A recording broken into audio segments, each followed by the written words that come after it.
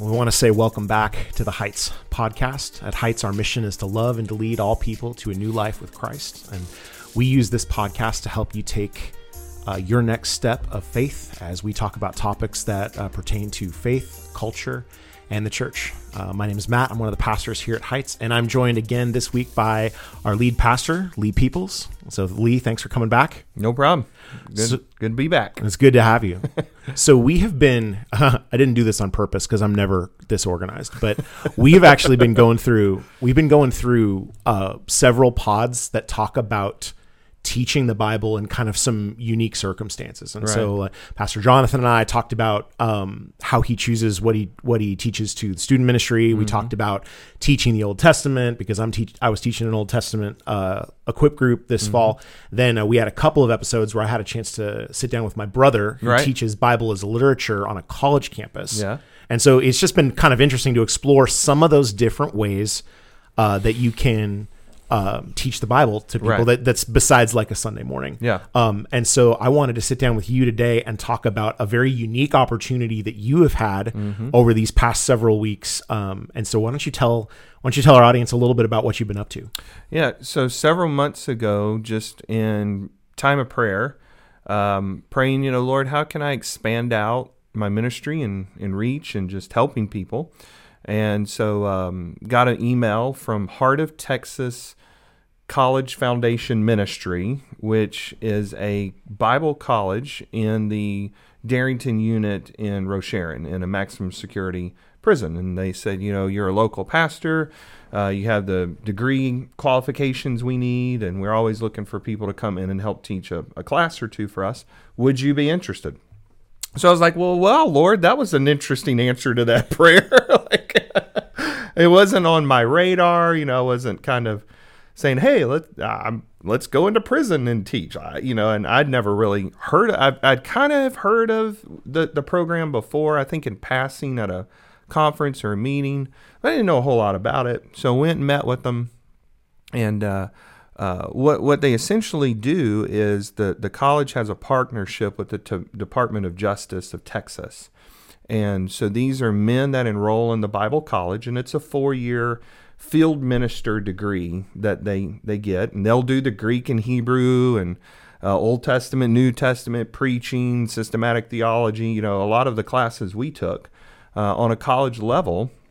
And then at the end of 4 years, if they graduate from the program, the Department of Justice will kind of pair up the guys, and then they'll send them back out to prisons around the state, and they'll become field ministers within those prisons. So they'll start Bible studies, they'll start churches, they'll kind of be, chaplains to other prisoners. And what really attracted me to that was it would be me as a pastor coming in, equipping them to do more peer-to-peer ministry. I really, and I'm going to say it this way, but I don't mean it mean. I wasn't real interested in me coming in ministering to other prisoners. I was more interested like as a chaplain, a chaplain. I was more interested in how can I equip people to minister in their local context, because the world there is different than the world we're sitting in out here. Right. It's kind of a different language. It's a different system of operation. It's a different lifestyle. And so as someone who would come in from the outside doing Bible studies with whomever, there's nothing wrong with that. I can only go so far. But if I can equip those who are in daily life with these men, with the gospel, they can go further, And so when they kind of explained the program to me, and I got a chance to meet some of the field ministers there in the Rocheron unit, at the Darrington unit, and just listen to their stories of what they're doing, I'm like, man, sign me up. This is awesome. But would not have guessed at the beginning of 2024 or 2023 when I'm praying that prayer that this is going to happen. So, that's amazing. Yeah. So about once a week for the last 6 or 8 weeks. Yeah, it was a 6-week course that it was going to be in September to October because they do 2-month terms. And so they essentially don't have classes in December or July, and those are kind of the administration months for the college. So I started in September. It's going to be a 6-week term. And then the prison went on lockdown after week 2. Oh, wow. For about 3 weeks. And actually all the prisons around the state of Texas went on lockdown. Oh. And so then that delayed me coming in, obviously.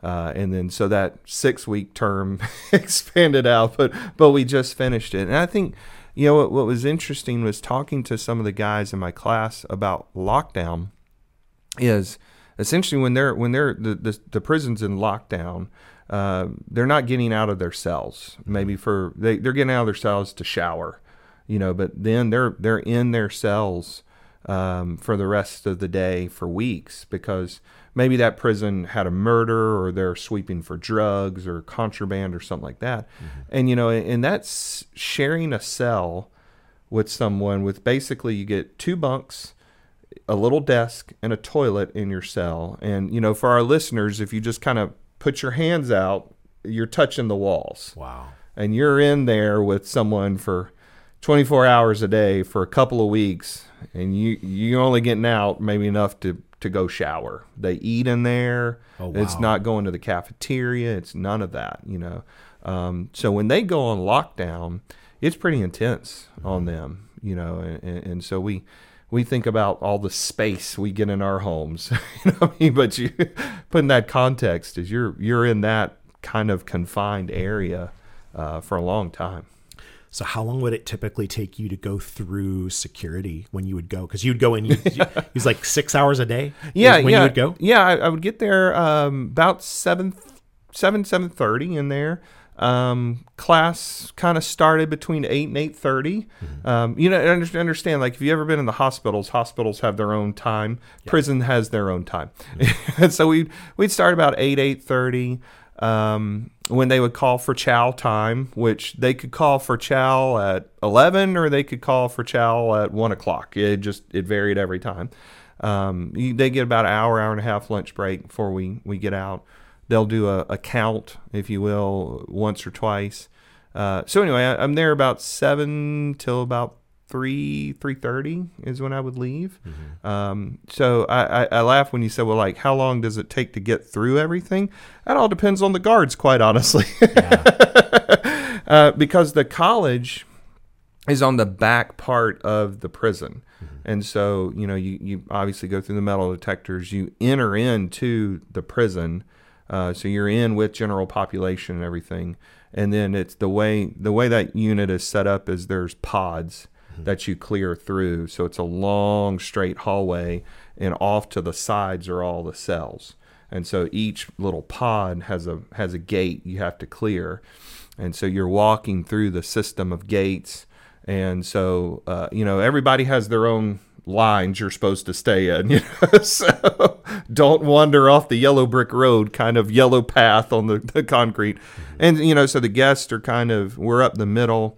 The guys are off to the side in kind of their designated areas. And so, you kind of get up to the gate, and you might have 20, 30 prisoners on your right and your left. You're standing there in the middle, and you're waiting for the next guard to walk up and unlock, and you all walk through and you close it, and, you keep going there. And then when you get outside, the prison or the college has its own building. It was a building that they purchased from the prison that was abandoned. They did about a $3 million renovation to it. Oh, wow. So it's the only spot that has air conditioning. Nice. The prison doesn't have AC or heat in it. They have like big fans. I can't even imagine. Yeah, I mean, you can't. I can't even imagine. And it has a nice computer lab, about 90 computers in the computer lab that the guys can type papers. They have very limited internet, but they do have an ability to get on the internet, do some research. There's about four classrooms. There's a couple of classrooms upstairs. There's a big library of about 500-600 books, and all of that's privately donated.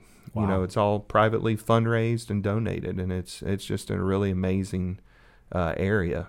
So long point of that, I don't know, it could take 10 minutes to get through everything. It could take half an hour. You're in there and you're on their time.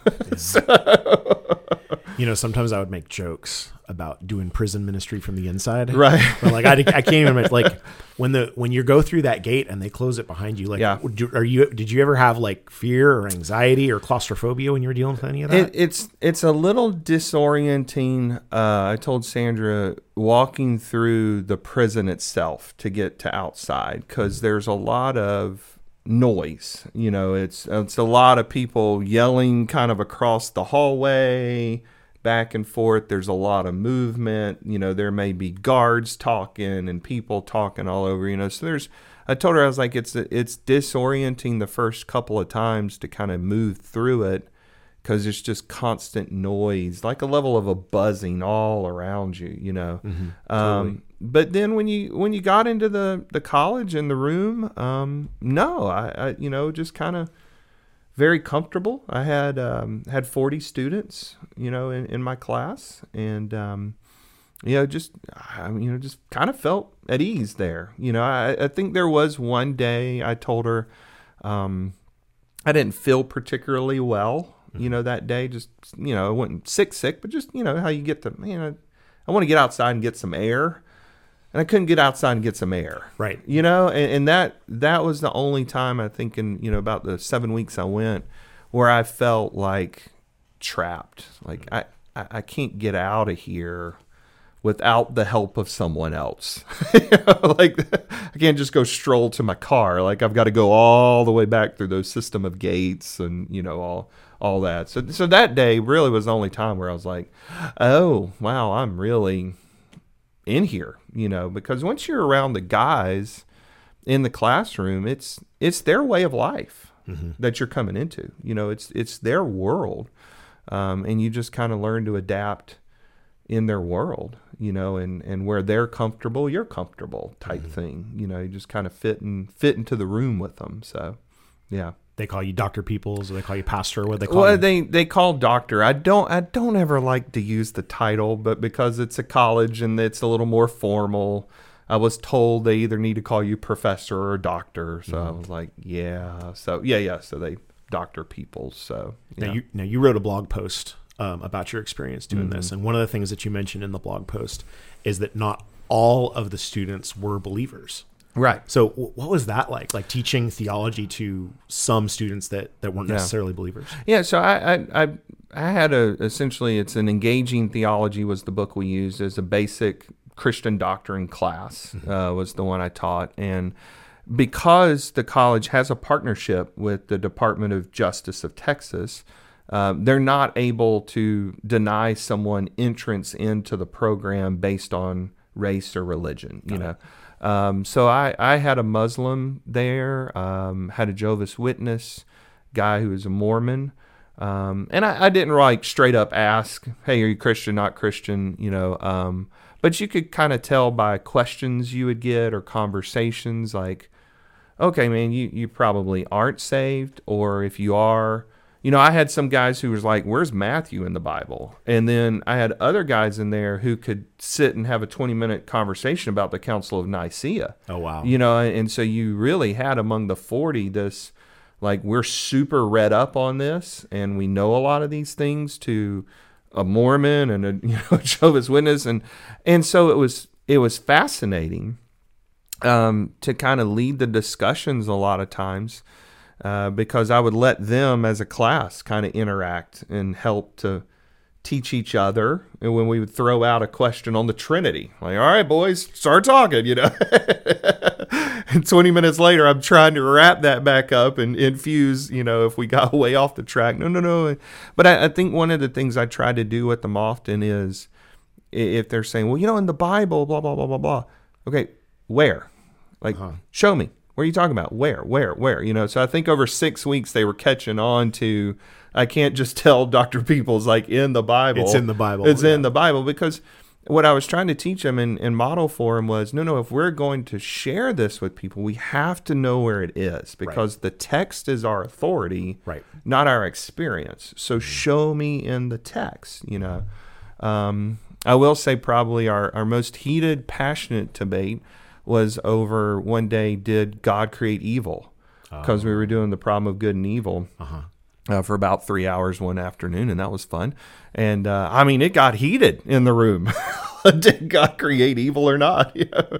And you know, and I honestly, I lost a little bit of patience, and I will not confirm nor deny. I had to slam my fist down on the desk once or twice to get their attention and and call them back to order and tell them what the Bible said. And so I got home, and Sandra's like, "How'd it go?" It's like, it went great. I just, you know, I lost my cool with 40 violent criminals today in a room locked up, and we ended up laughing at the end of the day, and it was great. You know, and so I think the discussions out of that were fascinating a lot of times, having that many different perspectives in the room, and just really neat to see some of the guys who were believers that were further along in their faith kind of chime in. No, hey, no, man, the Bible says this or this. And a lot of the discussions that happen during break time or during transition time, you know, they're just chatting about it, you know, the whole time. So it was neat to see a level of passion and hunger in Christians I haven't seen in a long time. Wow. You know, I mean, these guys just were like sponges. That's amazing. And it was funny because one day we talked about how the Bible is formed, you know, what we call our canon. And you know, we were comparing like the Catholic Bible has the Apocrypha in certain books, and you know, and the Protestant Bible, and we were kind of just walking through the history of that, how it came together. So on the reading quiz, I had a question: true or false? The Catholic Bible has the Apocrypha in it. Well, you know, that the answer is true. Well, one guy goes, well, I circle false. And I was like, well, but what I wrote was a true statement.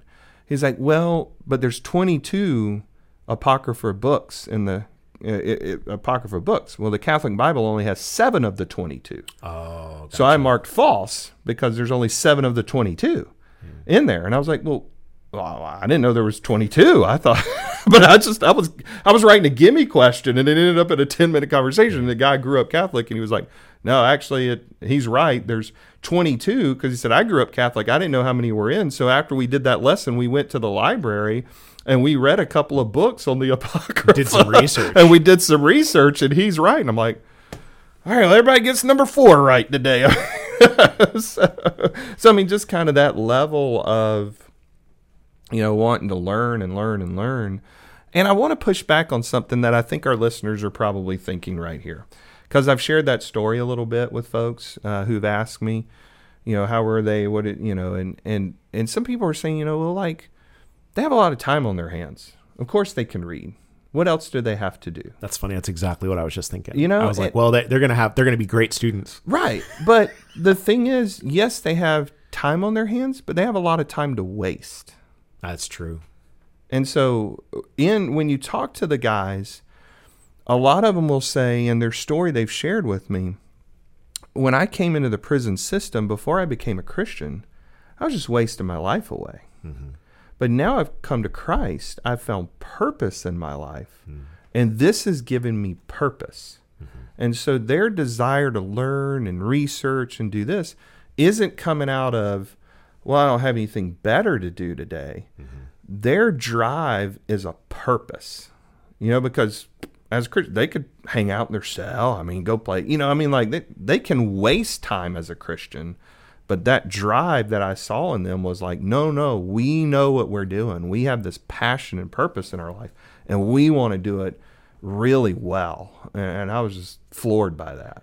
That's interesting. Yeah, I'm a little bit familiar with the program because before Heart of Texas took it over, there was a time where that program was being run out of Southwestern Seminary. Yep. And so when I was in seminary here in Houston, several of my professors taught at the Houston campus and then also taught at the Darrington Extension.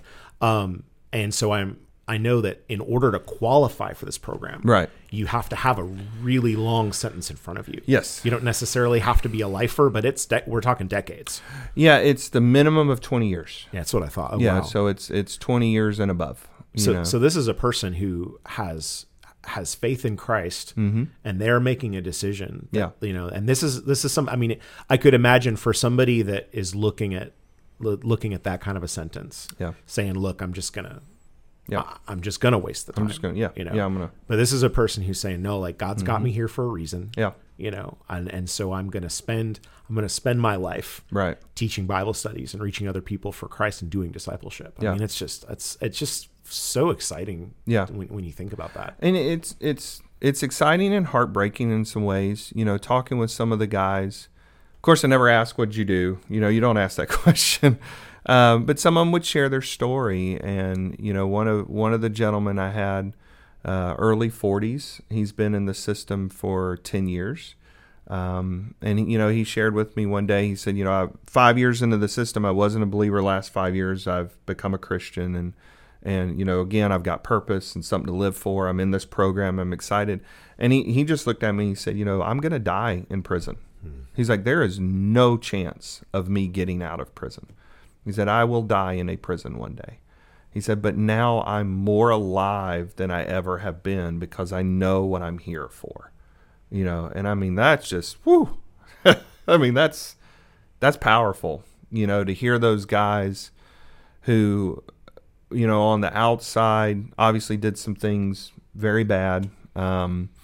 One of the gentlemen, he was sharing a story one day and he just said it was drugs, it was alcohol. He had bad night drunk, gun just charged, accidentally killed his friend. He said, I'm never getting out. And he said, and when I came into the system, I was mad and upset with God that I was in prison, that God put me here. He said, then I came to believe in Christ and Christian. And he was like, now I know that saved my life. Wow. Because if I was on the outside, I would be dead because of the life I was living with drugs and alcohol and all that I was consuming and doing. So he said, I know I'm never getting out, but I have life here. And I have purpose now every day I wake up to go help other guys come to know Christ. And, when you hear those stories, like you think my mind just races to Philippians 1. And it's Paul in, the Roman prison, chained up to the palace guard, and he's sharing the gospel with all the guards. And Philippians 1 says the gospel's going out throughout the prison, and we kind of laughed about that one day that, these guys are joining Paul in his prison ministries because Paul was always locked up in the Bible. That's right. Did they have chapel while you were there? Did you ever get to be there for chapel? Well, we would do like a little assembly most mornings together. There's about 200, close to 200 guys in the whole college. I had the freshmen, and so we get together for a little chapel announcements. Our president, if he was there, kind of give them some here's things happening. But it was powerful because it was just simple. It was a guy with an acoustic guitar, one of the guys, and we'd sing an old hymn or two. On the TV, they had TVs, so we could put up the PowerPoint. And one day we did the old slide projector thing, or the old transparency thing, moving that, and just an old hymn or two. And I mean, I know this with music. I love being at a pastor's conference or something where it's just all men. Nothing against the ladies singing, but when you get a room full of guys singing at their top of their lungs, it's just something different. And to hear them singing about freedom, being free in Christ, being forgiven at the top of their lungs, standing in a prison, hearing them sing about freedom, just that was so moving to me every time we got to do that and sing with them. So, did you ever wonder if like the earthquake was going to happen? That's right. Well, it was neat because I shared that story with my guys at the last class because we were kind of talking about what we liked about class and stuff, and I said this is what I really enjoyed being with you guys about. And so when we were finishing up and I was about to pray for the last time, one of the guys was like, "Well, let's sing," and he said, that. He pointed, he was like, he'll lead us. And I was like, all right, well, let's sing. I was like, what do we want to sing? And they're like, how about, how great is our God? I was like, let's do it. And so there, in our little classroom, the 40 of us, a cappella, we rocked out How Great Is Our God. And I mean, it was powerful, just a great thing just to hear them sing and that passion and joy in that. I was like, yeah, let's do it. So did you see or experience anything in this, throughout these weeks that just really surprised you? Was there anything that just kind of made you go, oh wow, I didn't expect that? Um, I think the level of camaraderie among the guys was surprising to me. Mm-hmm. You know, I got there a little earlier one day because I got through the gates faster, and so I was getting ready to go in my room, and I would, kind of walk, and they had glass doors, glass windows, where you could see in, and I walked up, and I just kind of stopped for a second. I was talking to one of the TAs, and they were already doing like prayer requests with themselves, and a couple of them would get up and like give a testimony of some things that had happened. One of the guys had just reunited with his daughter from I think about 15 years, and he had just found out he had 3 grandkids that he'd never met, never heard of, because the relationship was destroyed or really broken between him and his daughter. But in the last month they had made up, and she had come visit and brought him pictures, and so and that gentleman's about 65 years old, and I mean he was just standing up in front of class, and I mean just beaming ear to ear and giving the testimony, and the guys were so excited, and just so that level of kind of camaraderie was pretty good, and I think of a surprise. And I came in one day, and they were all already in there, and I could tell something was a little off, and so I was just like, hey, what's going on? What's happening? We're a little quieter today than we normally are. And one guy was like, we just need some prayer. There's some division among us in the room.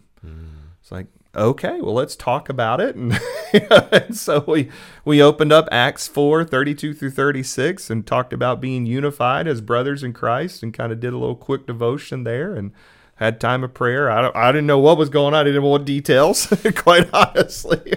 And just, we walked through that and talked about the importance of being unified as Christians as we minister out to people. And then the rest of the day was great. Then they were kind of back to themselves, And I think the other thing that surprised me was the level of persecution some of them are under. Oh wow! They have to wear a name badge that identifies them as being in the college or field ministers. And talking with a few of them, just said, the level of the way we are treated sometimes by the guards or by other prisoners is very, very nasty, because we are identifying ourselves as Christians. We are putting ourselves out there. And one gentleman was like, my cellie, that's what they call their cellmate, their cellie. He's like, he just treats me horribly, because he knows I'm in this college. And some of it is the persecution of them trying to get those guys to fail, or trying to get them to blow it or get in a fight or, do something wrong. And some of it's that kind of egging on, and some of it's just evil against them, So the level of persecution I think they were under was something that opened my eyes one day when got a chance to really talk to a few of them about it. Oh, wow. Yeah. For those of us that are part of the local church, are there any things that we can do to encourage or support this program or programs like it that are happening in prisons? Yeah. I know there's probably some financial ways, but I've not looked at that, quite honestly, as a local church. I think prayer is the biggest thing, and I don't want to say that cliche, right? But it really is. Like I told the guys several times, I said, guys, there's not a Sunday that I have come to church and left church where somebody has not asked me about you guys. I was like, our church is excited that I'm here doing this. And I did over the last several Sundays. People are like, how's it going? How are the guys? What's going on? Where do and then like our people are generously curious about that. And so telling them those stories, I mean, they were so excited about that, and I told them I said, I've had several people like, hey, I'm praying for them. And so to be able to communicate that to that, that means a lot to them when people are praying for them and they know they're being prayed for, because they feel like somebody cares about me that I don't even know, type thing. And so I think that's the big thing right now. And I don't want to treat that as a cliche answer by any stretch. It really makes an impact on them, to be able to say, hey, I got people praying for you, and their eyes just light up. And, one day they clapped, when I said, or, when some people are praying for you guys, and they're like, wow, all right, tell them thank you, and stuff. So one of the habits I tried to get in when I was in seminary was just anytime I'm on that, kind of that southern part of 288. Yeah. And I would, if you're kind of cruising down by that kind of Rocheron area, right, or you see the turnoff for Darrington. Yep. Anytime I would see that Darrington sign, that just a reminder for those, especially for those of us that live kind of on the south side of Houston, kind of Brazoria County, just remember there's a, just right across the freeway, there's a, there's a place, there's a Bible college that's inside a maximum security prison, where 200, 200 men are being trained to be, pastors and discipleship leaders and field ministers, and praise God for that. Yeah, it's an amazing program. It really is. It's opened my eyes in a lot of ways, and it's a lot of fun. Hope to get to do it again. Like, they're probably January is the next round of classes, and so they want me to come back and teach again, but it'll kind of be on what they can offer or what they're offering, what I can teach. Because I was like, I'm not your Greek and Hebrew guy. I'm your down to earth pastoral ministry guy, and then what I can do just kind of my schedule. Sure. I was doing it on Fridays, which is typically my off day, and so there's going to be some things that need to line up. But I'm excited about going back again and seeing my guys. And that's what I would tell them. I was like, y'all are my guys. And they're like, when are you coming back? When are you coming? I was like, y'all just think I'm an easy A. That's why you like me. I love it. Well, thank you. Yeah. Thanks for sharing that story with us. No problem. Appreciate it. And I also want to say thank you to our audience. Thanks for tuning in this week as we explored what it's like to teach the Bible and teach theology inside a maximum security prison. We would invite you to come on out, especially if you live in the Houston area. We worship every Sunday morning at 10:30. We've got life groups for all ages at 9 a.m. And we would love to have you come meet with us in person. We also stream our services to Facebook and to YouTube. We encourage you to find us on social media, and you can learn more about Heights and how we desire to love and to lead all people to a new life with Christ by going to heightschurch.org. We'll see you next time.